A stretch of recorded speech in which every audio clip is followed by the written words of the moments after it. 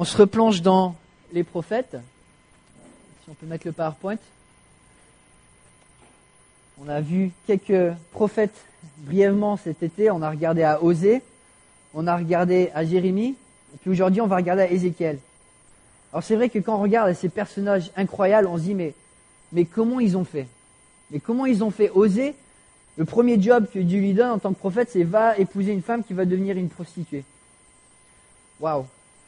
Mais comment est-ce que le gars vit cet appel? On regarde à Jérémie, Dieu lui dit va prêcher la repentance à un peuple qui ne va pas se repentir. Jérémie, il a connu les tristesses les plus profondes qu'un homme peut connaître, les découragements les plus profonds, les oppositions les plus répétées, et pourtant, par la grâce de Dieu, il a persévéré. Et là, aujourd'hui, on regarde à Ézéchiel, qui lui aussi a vécu une vie de fou, avec des choses que Dieu lui a demandé de faire, qui étaient aussi assez extrêmes. Et quand on regarde à ces prophètes, on se demande, mais qu'est-ce qui les a motivés? Qu'est-ce qui les a motivés à se concentrer sur l'essentiel, à se concentrer sur ce qui est éternel, alors que au quotidien, c'était difficile. C'est vrai que être motivé, c'est pas toujours facile. Déjà, être motivé tout court, même quand tout va bien, de se lever le matin. Là, cet été, il y a eu des journées qui ont été chaudes, le rythme change, on se couche plus tard, le matin c'est difficile. Et puis la vie en général, c'est pas facile, on est fatigué, il y a des exigences, il y a le boulot, il y a la famille. Bon, on se lève parce qu'il faut le faire. Et puis ensuite, il y a tant de distractions. Alors déjà que c'est dur d'être motivé, c'est dur de sortir du lit. Mais en plus, souvent les choses qui nous font sortir du lit, bon, c'est parce que c'est les choses les plus faciles. Ou les réflexes les plus faciles. On rentre du boulot, on est fatigué, bon, ben, on allume la télé, ou on va sur Facebook, ou c'est pas forcément des mauvaises choses. Mais comment être motivé d'aller au-delà, déjà des choses difficiles de la vie, d'aller au-delà des exigences, pour aller encore plus loin, alors que le quotidien, souvent, est lourd. Et là, on voit la vie d'Ézéchiel. On se lève souvent la tête dans les patates. Et on voit quelqu'un qui non seulement remplit son rôle de prophète, mais il joue vraiment le jeu. Dieu lui demande de faire des trucs de taré, et pourtant, il les fait. Dieu lui demande de proclamer sa parole en le rendant muet. Faut le faire, hein? Je sais pas si vous avez connu des pasteurs qui étaient muets. C'est pas facile. Mais Dieu lui dit, bon, je te rends muet, mais quand il faudra proclamer le message, je te permettrai de parler jusqu'à la destruction de Jérusalem, où tu pourras reparler à nouveau. Il lui demande d'être prophète pour le peuple d'Israël, alors que lui est en exil. Alors pour avoir l'attention d'un peuple lointain, il lui fait faire des trucs tarés. Par exemple, pour proclamer le jugement qui arrivait à Jérusalem, il lui dit de s'allonger par terre pendant 390 jours. Alors un gars qui s'allonge pendant 390 jours, qui a des cordes pour pas bouger, le message passe, ça traverse les pays, parce que le gars il fait un truc de taré. Et pour attirer l'attention, Dieu a demandé à Ézéchiel de faire des trucs, de se raser la tête, de préparer ses bagages pour faire un long voyage, mais en fait de pas voyager. Et il demande à Ézéchiel de faire toutes ces choses, et Ézéchiel les fait. Il se donne à fond, il joue le jeu. Alors bien sûr, tout cela fait partie du plan de Dieu. Dieu avait la vue d'ensemble. Des fois, c'est dur de comprendre pourquoi Dieu demande des choses comme ça. Mais Ézéchiel se donne à fond. Pourquoi? Parce que cet appel, il le vivait de ses tripes. Il avait été convaincu, il avait été motivé. Il avait été motivé par l'essentiel. Aujourd'hui, on va regarder un passage en Ézéchiel chapitre 3, versets 16 à 27, où Dieu donne deux motivations vers l'essentiel à Ézéchiel pour l'aider à remplir un appel extraordinaire pour une génération aussi peu ordinaire. Ézéchiel 3, donc c'est les 3 premiers chapitres d'Ézéchiel, ça parle de l'appel d'Ézéchiel. Premier chapitre, je me souviens le lire en tant qu'adolescent et me dire mais c'est quoi ce chapitre de taré? Ézéchiel a une vision de la gloire de Dieu avec des roues dans le ciel, on va en parler, mais une vision intense de la gloire de Dieu. Et puis il reçoit Saint-Esprit et au 2e chapitre, Dieu lui demande d'aller pour une mission envers un peuple rebelle. Il lui dit c'est un peuple de rebelles, au cœur endurci, mais va vers ce peuple et que celui qui veut t'écouter, t'écoute. Il lui dit qu'il aura de l'opposition, mais qu'il sera avec lui un peu comme Jérémie. Il lui dit tu auras un front en diamant. Fais-toi une tour indestructible. Même si tu auras de l'opposition, vas-y, lance-toi, parce qu'ensemble, on va être vainqueurs. Et là, aujourd'hui, on va se pencher vers les versets 16 à 27, où Dieu donne l'appel à Ézéchiel, et lui rappelle deux motivations essentielles. On lit ensemble Ézéchiel 3, à partir du verset 16. Au bout de 7 jours, la parole de l'Éternel m'a été adressée. Fils de l'homme, je te donne comme sentinelle à la communauté d'Israël. Tu écouteras la parole qui sort de ma bouche et tu les avertiras de ma part. Quand je dirai aux méchants, tu vas mourir, c'est certain. Si tu ne l'avertis pas, si tu ne parles pas pour avertir le méchant afin qu'il renonce à sa mauvaise conduite et reste en vie, ce méchant mourra à cause de sa faute, mais je te réclamerai son sang. Si au contraire tu avertis le méchant et qu'il ne renonce pas à sa méchanceté, ni à sa mauvaise conduite, il mourra à cause de sa faute, mais toi, tu auras délivré ton âme. Si un juste renonce à sa justice et commet l'injustice, je mettrai un piège devant lui et il mourra. Parce que tu ne l'auras pas averti, il mourra à cause de son péché et l'on ne se souviendra plus de la justice qu'il avait pratiquée, mais je te réclamerai son sang. Si au contraire tu avertis le juste pour qu'il ne commette pas de péché et qu'il ne commette pas, il restera en vie parce qu'il s'est laissé avertir en toi, tu auras délivré ton âme. Là encore, la main de l'Éternel reposait sur moi. Il me dit, lève-toi, sors dans la vallée et là-bas je te parlerai. Je me suis levé et je suis sorti dans la vallée. Et voici que la gloire de l'Éternel se tenait là, telle que je l'avais vue près du fleuve Kébar, donc au chapitre 1. Alors je suis tombé le visage contre terre. L'Esprit est entré en moi et m'a mis debout sur mes pieds. Il m'a parlé, il m'a dit, va t'enfermer chez toi, fils de l'homme, on mettra sur toi des cordes avec lesquelles on t'attachera, afin que tu ne puisses pas aller au milieu d'eux. Je collerai ta langue à ton palais, pour que tu sois muet et ne puisses pas leur adresser de reproches, car c'est une communauté de rebelles. Cependant, quand je te parlerai, j'ouvrirai ta bouche, pour que tu leur dises, voici ce que l'Éternel, le Seigneur, dit, que celui qui voudra écouter, écoute, et que celui qui ne voudra pas, n'écoute pas. En effet, c'est une communauté de rebelles. La première motivation que Dieu donne à Ézéchiel, c'est que le message qu'Ézéchiel a, c'est un message qui donne la vie. C'est une question de vie ou de mort. Le message de la repentance, c'est une question de vie ou de mort. Dans le Nouveau Testament, on lit souvent que le salaire du péché, c'est quoi? C'est la mort. Le péché produit la mort pour les justes comme pour les injustes. Ézéchiel est choisi pour être une sentinelle, pour proclamer ce message de vie ou de mort. C'est vrai que dans un contexte où le peuple est endurci et les prophètes sont persécutés, c'est pas facile d'être motivé. Quand on regarde la vie de ses compères qui ont été torturés, qui ont été tués, et là Ézéchiel, il est appelé et Dieu lui rappelle l'essentiel. Écoute Ézéchiel, tu sauves des vies. Tu sauves des vies. Ton appel, c'est pour sauver des vies. Il y a quoi de plus important que de sauver des âmes et sauver des vies? Alors c'est quoi une sentinelle? La sentinelle, c'est celle qui est sur la tour et qui regarde pour le danger, qui observe, et dès qu'il y a un danger imminent, qui avertit les siens. Spirituellement parlant, Israël, ils avaient besoin d'une sentinelle, parce que le danger était là et ils ne le voyaient pas venir. Ils avaient été chassés d'Israël à cause de leur idolâtrie, le peuple avait été décimé, il restait qu'un reste, et pourtant, malgré cela, le peuple était encore dans l'idolâtrie sans se repentir. Ils n'avaient pas compris leur leçon. Ils étaient encore endurcis, encore égoïstes et charnels. Alors Dieu fait cet appel à Ézéchiel et lui dit au verset 17, « Fils de l'homme, je te donne comme sentinelle à la communauté d'Israël. Tu écouteras la parole qui sort de ma bouche et tu les avertiras de ma part. » Son rôle était simple, écouter Dieu et transmettre le message. Ça, on comprend facilement. Écouter et retransmettre. Et en étant à l'écoute de Dieu, en étant dans sa parole, il pouvait discerner les temps, il pouvait discerner les dangers et les adresser à sa génération. Le premier groupe que Dieu lui demande de s'adresser, à qui s'adresser, c'est aux méchants.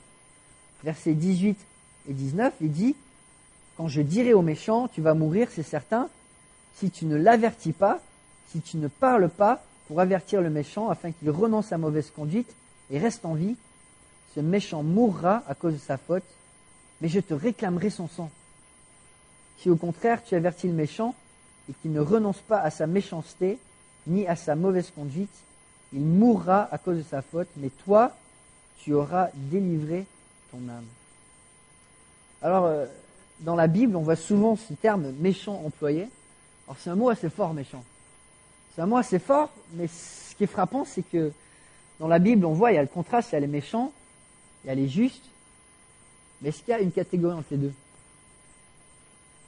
Ah non, c'est un peu noir et blanc. Les méchants dans la Bible, bon, on le voit, c'est ceux qui sont connus pour faire le mal, mais c'est aussi ceux qui sont connus pour être enorgueillis et endurcis. Les gens de Sodome étaient appelés méchants. Corée et son groupe qui s'est rebellé contre Moïse étaient appelés méchants. Les gens méchants furent recherchés pour accuser Naboth parce que le roi Akab voulait sa vigne. C'est un terme fort, on le retrouve souvent dans les proverbes et dans les psaumes, en opposition justement au juste qui lui a une vie intègre, qui cherche à se soumettre à la loi. Alors, comme je le disais, il y a le méchant, il y a le juste, mais il n'y a pas trop d'entre-deux. Et Jésus, il enseignait la même chose, il faisait la même distinction. Jésus enseignait qu'il y avait le juste, qu'il y avait le méchant, et que quelque part on était soit dans une catégorie, soit dans l'autre. La génération d'Israël, elle était dans la catégorie méchante. Israël l'appelle une race de méchants, Ésaïe l'appelle. Daniel confesse dans sa prière de repentance qu'Israël avait été méchant et rebelle.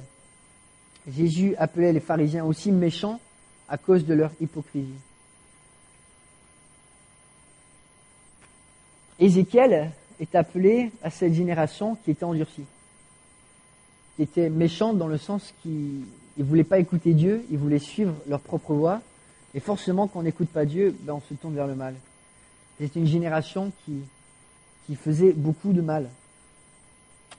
Et Dieu appelle Ézéchiel à aller vers cette génération. Il appelle à aller à cette génération perdue pour appeler un message, pour leur rappeler le message de la vie, le message de la repentance. Et c'est sa motivation. Va vers les méchants et annonce le message de repentance parce que tu sais quoi? S'ils t'écoutent, tu sauveras leur âme. C'est aussi simple que ça. Et ce message d'Ézéchiel, c'est un peu comme le nôtre, n'est-ce pas? Jésus, avant de partir, il nous a donné un mandat missionnaire d'aller faire de toutes les nations disciples, en faisant quoi? En annonçant aux pécheurs le message de la repentance. Notre message, c'est une question d'une mort. Il y a des gens qui tous les jours meurent sans Jésus-Christ, dans leurs péchés. Alors c'est vrai que la responsabilité d'Ézéchiel était un peu différente de la nôtre, mais notre responsabilité reste cependant réelle. Dieu nous place dans un certain contexte, dans un certain entourage. On a une responsabilité d'être la lumière du monde. Alors Ézéchiel, il était appelé avec une responsabilité encore plus grande. Il lui dit, je te redemanderai leur sang. Alors on ne voit pas ce même enseignement dans le Nouveau Testament, mais Israël avait tellement besoin d'être repris que Dieu le savait. Si j'ai pas un prophète qui est à fond et qui ressent cet appel à fond, Israël, quelque part, ils vont être perdus. Il avait besoin d'un prophète qui sentirait le poids des âmes perdues avec le poids de sa propre vie. Et Dieu lui dit, si tu remplis pas ce ministère, tu perds ta vie, tu perds ton âme. En hébreu, le mot pour âme et vie, c'est le même. Il lui dit, pourquoi je t'ai appelé d'être un prophète de Dieu, tu perds tout si tu remplis pas cette fonction. Ézéchiel, il accepta son appel. C'était pas un appel pour le culpabiliser, va vers les âmes parce que sinon je te ferais sentir coupable.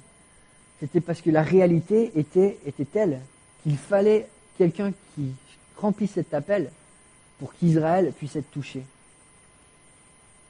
Et quelque part, Dieu nous fait un appel similaire. C'est vrai que souvent quand on entend des messages d'évangélisation, c'est souvent dans la culpabilité, on fait pas assez. Et puis, c'est vrai qu'on peut toujours faire plus. Mais ce que Dieu dit à Ézéchiel qu'il ne faut pas rater, c'est qu'il a un message qui change des vies. Dieu appelle Ézéchiel en lui disant, mais ton message va changer le méchant. Si tu reprends le méchant et qu'il se repent, il vivra. Et le juste, c'est pareil, si tu le reprends et qu'il se repent, il vivra. Et notre message, c'est un message qui donne la vie. Alors c'est vrai qu'on peut se culpabiliser quand on n'est pas fidèle, mais quelque part, il y a une motivation qui est vraiment profonde et qui est vraiment chouette dans le message qu'on a. Et c'est le fait qu'on change des vies. c'est le fait qu'on a le message de la vie. Dieu le motive en lui disant, ton message, c'est un message qui est la lumière du monde. Mais il le motive aussi avec une perspective. Comment est-ce qu'il appelle les gens, comment il appelle Ézéchiel à remplir ce rôle d'évangéliste? En lui disant, on trouve la meilleure technique, la meilleure méthode, les meilleurs arguments. Non, on lui dit, chaque péché pour toi est une opportunité. Les gens qui pêchent te laissent une porte ouverte pour les reprendre. Un péché, c'est une ouverture pour le croyant pour parler de Christ. Et c'est vrai qu'on vit dans une génération où le péché est tellement accepté, ça devient une norme. Et souvent, pour nous aussi, on l'accepte. On dit, de toute façon, lui, il n'a pas l'Esprit de Dieu, il n'a pas accepté Jésus-Christ, c'est pas un disciple de Christ. Pourquoi est-ce que je m'attendrais que cette personne soit fidèle, que cette personne ne pêche pas? Et souvent, on oublie que le péché est une porte ouverte. Pour comprendre la bonne nouvelle, il faut comprendre la mauvaise nouvelle. Le meilleur moyen d'évangélisation qu'on a, c'est de dire aux gens quels sont leurs péchés et comment changer leur voie. Ézéchiel était appelé à aider les gens à changer de voie. Mais comment les aider à changer de voie s'ils ne connaissent pas leurs péchés? Chaque péché est une opportunité. Alors c'est vrai que lorsque on est avec des amis des colocs qui vont se bourrer toutes les semaines, on n'accepte pas ça, mais est-ce qu'on dit quelque chose? Des jeunes qu'on voit qui manquent de respect à leurs parents, des amis qui vivent en concubinage, dans l'adultère, qui avortent ou qui divorcent sans motif justifiable. Dans la société, on a des opportunités sans cesse. Alors, on peut fermer les yeux en disant c'est normal, ils sont pas croyants. Ou dire mais tu sais, ça plaît pas à Dieu ce que tu fais. Mais si tu te repens, il pardonne. On peut adresser le péché avec la grâce. Et trouver dans ce moyen pas une opportunité d'abaisser les gens en leur disant vous êtes pécheurs parce qu'on l'est tous. En disant mais est-ce que tu te rends compte que ça plaît pas à Dieu? Que tu es en train d'offenser Dieu? Et puis comme Ézéchiel, que ceux qui veulent écouter, écoutent.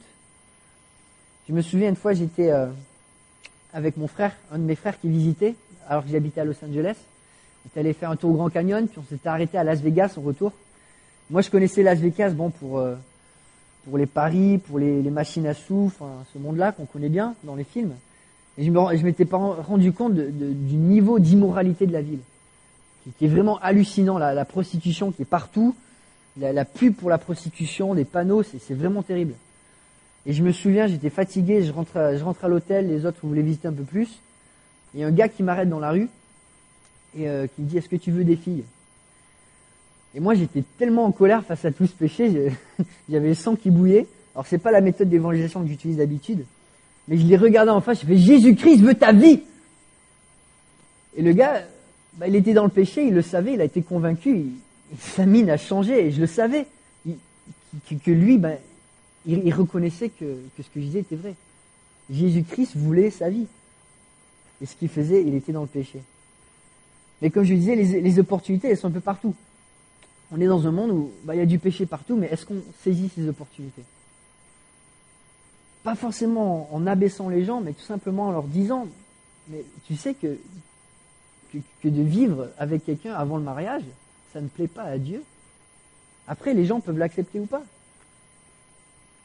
La Bible définit le péché et nous, on peut avertir les gens. Et comme je dis, dans leur relation avec Dieu, pas forcément avec nous en disant j'ai des meilleures valeurs morales que toi, mais en disant mais c'est vraiment par rapport à Dieu. Avant de venir en France, je travaillais aussi comme pasteur, mais pour gagner des sous, j'étais prof de piano. Et souvent les élèves sont frustrés et commencent à dire des gros mots. Et c'est des belles opportunités, tout simplement leur dire mais est-ce que tu sais que ce que tu dis ça plaît pas à Dieu? Alors les élèves ça les choque. Et tu dis mais t'as pas besoin de parler comme ça plaît pas à Dieu. Pas besoin de les abaisser, mais tout simplement les ramener à Dieu. Le péché est une question de vie ou de mort. Mourir dans son péché sans s'être repenti, on sait ce que la Bible dit, c'est l'enfer. C'est la damnation éternelle. En même temps, le croyant peut aussi, chaque croyant, on peut aussi pécher. Aucun croyant n'est immunisé. C'est pour ça que l'appel d'Ézéchiel, il est pour les non-croyants comme pour les croyants. On voit ça au verset 20-21. Dieu motive Ézéchiel en disant, mais ton message peut aussi sauver la vie de croyants. Si un juste renonce à sa justice et commet l'injustice, je mettrai un piège devant lui et il mourra. Parce que tu ne l'auras pas averti, il mourra à cause de son péché, et l'on ne se souviendra plus de sa justice qu'il avait pratiquée. Mais je te réclamerai son sang. Si au contraire tu avertis le juste pour qu'il ne commette pas de péché, et qu'il ne pêche pas, il restera en vie parce qu'il s'est laissé avertir, et toi, tu auras délivré ton âme. Ézéchiel avait comme message la repentance de tous les pécheurs. Forcément, quand on parle de péché, ça implique tout le monde parce qu'on est tous pécheurs. On a tous besoin de repentance. Je dis souvent que le but du croyant il est double, c'est le salut des âmes et c'est la sainteté de l'Église. C'est le mandat de Jésus de faire des disciples en leur apprenant tout ce qu'il a enseigné. Il faut qu'on soit saints et il faut qu'on fasse des disciples. Notre appel, notre motivation, c'est de sauver le juste du péché comme de sauver l'injuste du péché. Mon père me racontait l'histoire, mon père est pasteur, lorsqu'il était pasteur au Québec, il y avait une dame qui s'était convertie, qui portait un certain fruit, et qui avait un péché avec lequel elle luttait, c'était l'immoralité. Elle n'arrivait pas à s'abstenir. Et chaque semaine, en riant de prière, elle revenait, puis elle confessait le même péché. Je suis retombé avec un homme, je suis retombé, chaque semaine. Et puis une semaine, elle n'est pas venue. Elle était morte.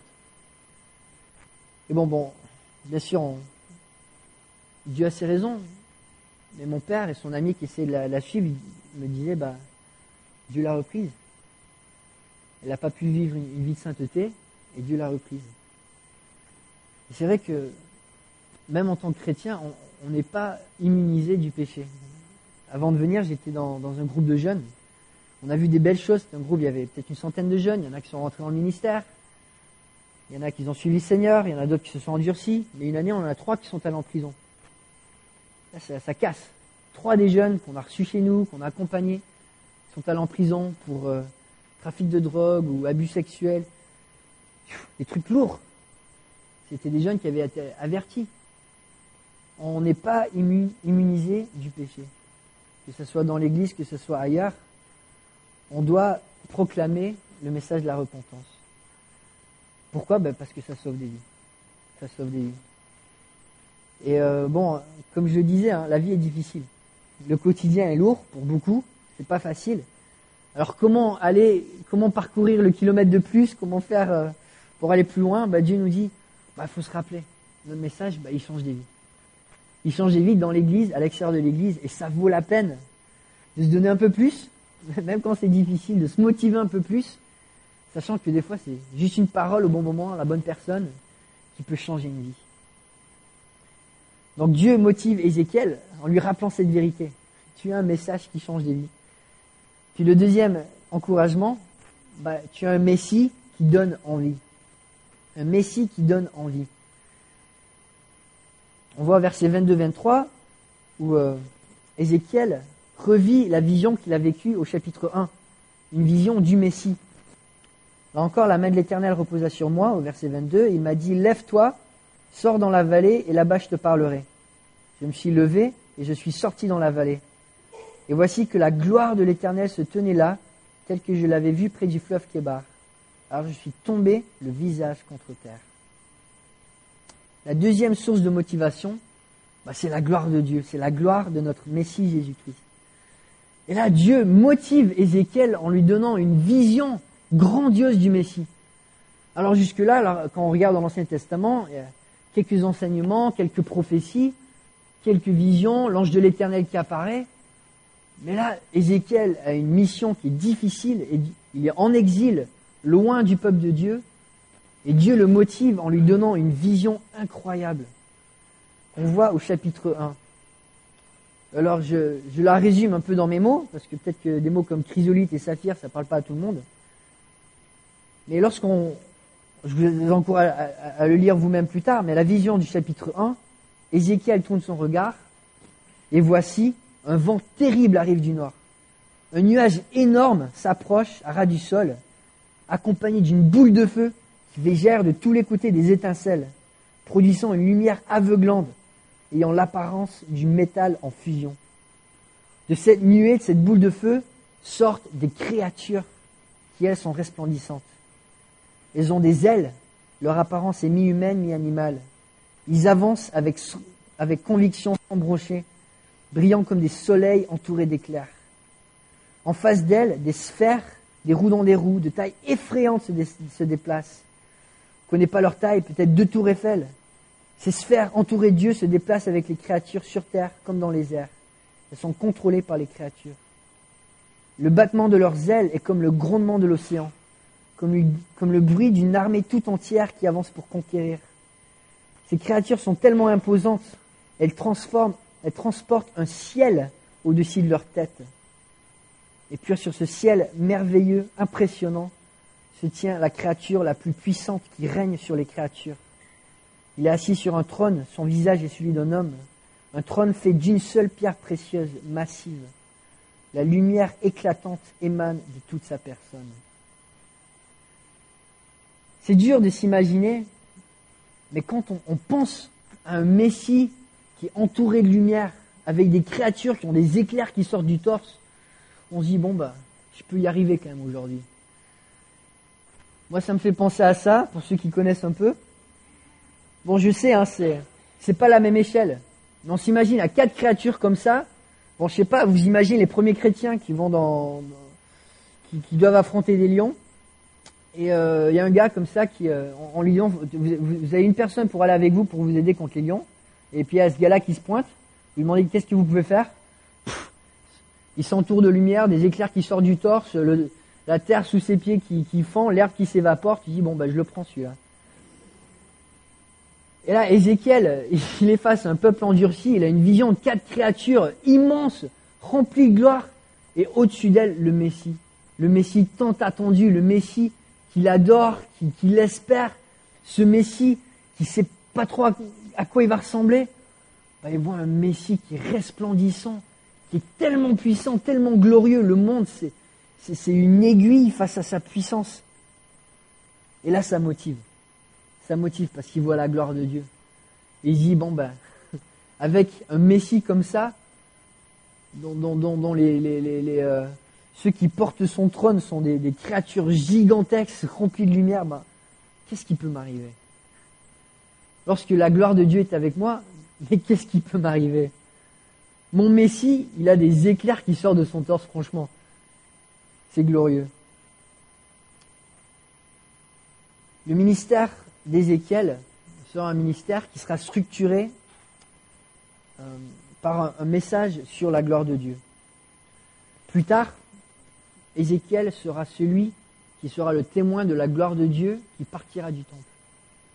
Ça, c'est un message lourd. De voir la gloire de Dieu qui s'envole du temple et qui part. Et pourtant, c'est aussi lui qui apportera le message de cette gloire qui reviendra. Cette gloire qui reviendra dans toute sa puissance pour le peuple d'Israël et pour les croyants. Et ça, c'est un message qui motive. Oui, cette gloire, Israël l'a perdue à cause de leur endurcissement, mais un jour, ils vont se repentir. Et cette gloire, elle va revenir, puis elle va pas revenir à moitié. Le Messie, quand il va venir pour régner, il va venir avec puissance, et on peut s'attendre à des choses magnifiques. Dieu, quand il se manifeste toujours avec gloire. Dans le psaume 29, il est écrit que tout dans le temple de Dieu s'écrit gloire. Tout ce qu'il fait, tout ce que Dieu fait est gloire. Dans la Bible, on voit 3 manifestations de la gloire de Dieu. Il la manifeste par sa présence ressentie, dans des visions, comme par exemple avec Ézéchiel, mais aussi au travers de sa parole. On voit Moïse, il descend de la montagne, il est resplendissant. Pourquoi? Parce qu'il a parlé avec Dieu. Et puis aussi, on voit la gloire de Dieu au travers de ses œuvres. Alors c'est vrai que Ézéchiel était en exil, alors il a une vision. On pense à des gens comme Jean sur l'île de Patmos ou Daniel aussi en exil qui reçoivent des visions de la gloire de Dieu. Parce que quelque part, les œuvres de Dieu et la parole de Dieu, ils ne pouvaient pas la vivre au quotidien. Et Dieu donne sa gloire de cette manière-là. Et c'est vrai que la gloire de Dieu, on peut la connaître dans sa présence ressentie quand on est rassemblé, dans sa parole quand on s'y plonge, et dans ses œuvres quand on voit le corps de Christ à l'œuvre ou quand on voit l'Esprit de Dieu agir en nous. Et cette gloire de Dieu, c'est pas rien. De toute façon, soit Dieu il est avec nous, soit il l'est pas. Et quand il est à fond. Et Dieu, il communique ça à Ézéchiel de manière très claire dans les derniers versets. Il lui dit, je te rends muet. et tu pourras parler que si je suis avec toi. Donc il lui dit, de toute façon ton ministère c'est avec moi, sans moi tu peux rien faire. Mais ça c'est le vrai ministère pour tout le monde. C'est la vraie marche du croyant pour tout le monde. Soit Dieu il est avec nous, ou soit il est pas. Soit il est avec nous et puis c'est la gloire de Dieu qui est avec nous, on voit des belles choses, ou soit il n'est pas avec nous et puis on œuvre en vain. Mais Dieu dit à Ézéchiel pour le motiver, je suis avec toi dans ta faiblesse, mais je suis avec toi. Je vais rendre les choses impossibles pour toi de faire un ministère sans moi. Et forcément, un ministère avec Dieu, c'est un ministère qui porte du fruit. Et quelque part, le peuple d'Israël était endurci, mais quelques années plus tard, qu'est-ce qui s'est passé? Il y a eu un reste. 2 générations plus tard, 70 ans plus tard, il y a un reste d'Israël qui est revenu et qui a porté cette lignée du Messie. Nous, notre ministère, notre mandat est différent. Dans l'Ancien Testament, le but c'était de protéger la lignée pour qu'un jour puisse venir le Messie. Ézéchiel avait cette vision du Messie, forcément ça le motive. De dire, oui, je peux travailler pour qu'il y ait au moins un reste, parce que ce Messie un jour il va venir, et ce Messie va être glorieux. Nous, on jouit du fruit de ceux qui ont enduré pour que ce reste, cette lignée perdure jusqu'à la naissance de Christ. Maintenant, nous, Christ, on le connaît. Christ, il est venu, on voit en Jean qu'il est venu plein de la gloire de Dieu avec grâce et vérité. Grâce dans ses œuvres, vérité dans ses paroles. Et on peut proclamer cette gloire de Jésus-Christ. Il y a un président qui, pour motiver son pays, disait « Gardons la tête dans les étoiles et les pieds sur terre ». Et c'est vrai que c'est un peu ce que Dieu a donné comme ministère à Ézéchiel. Garde la tête dans les étoiles, parce que la gloire de Dieu, elle est énorme.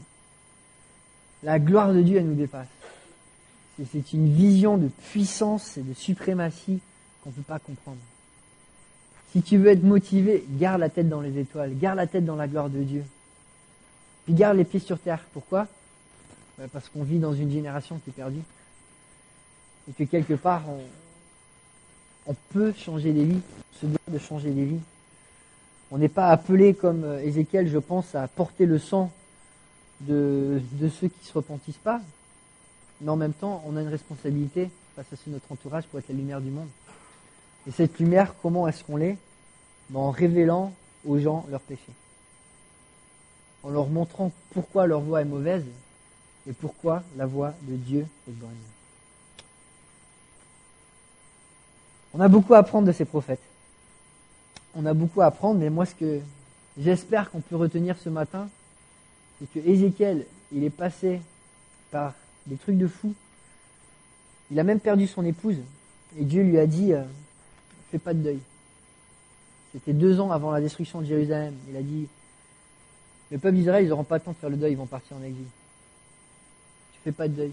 Il a dû perdre son épouse sans faire de deuil. Il a eu un ministère de taré. Et pourtant, il était motivé. Il était motivé parce que son message changeait des vies, a changé des vies. Et puis, quelque part, il a vu la gloire de Dieu. Et j'espère que nous aussi, on peut être motivés à continuer à se donner du train, malgré les difficultés de la vie, sachant que, on va changer des vies. Et que quelque part, ce qui nous attend, c'est la gloire de Dieu. Et ça, c'est une belle chose. Amen. Prions ensemble.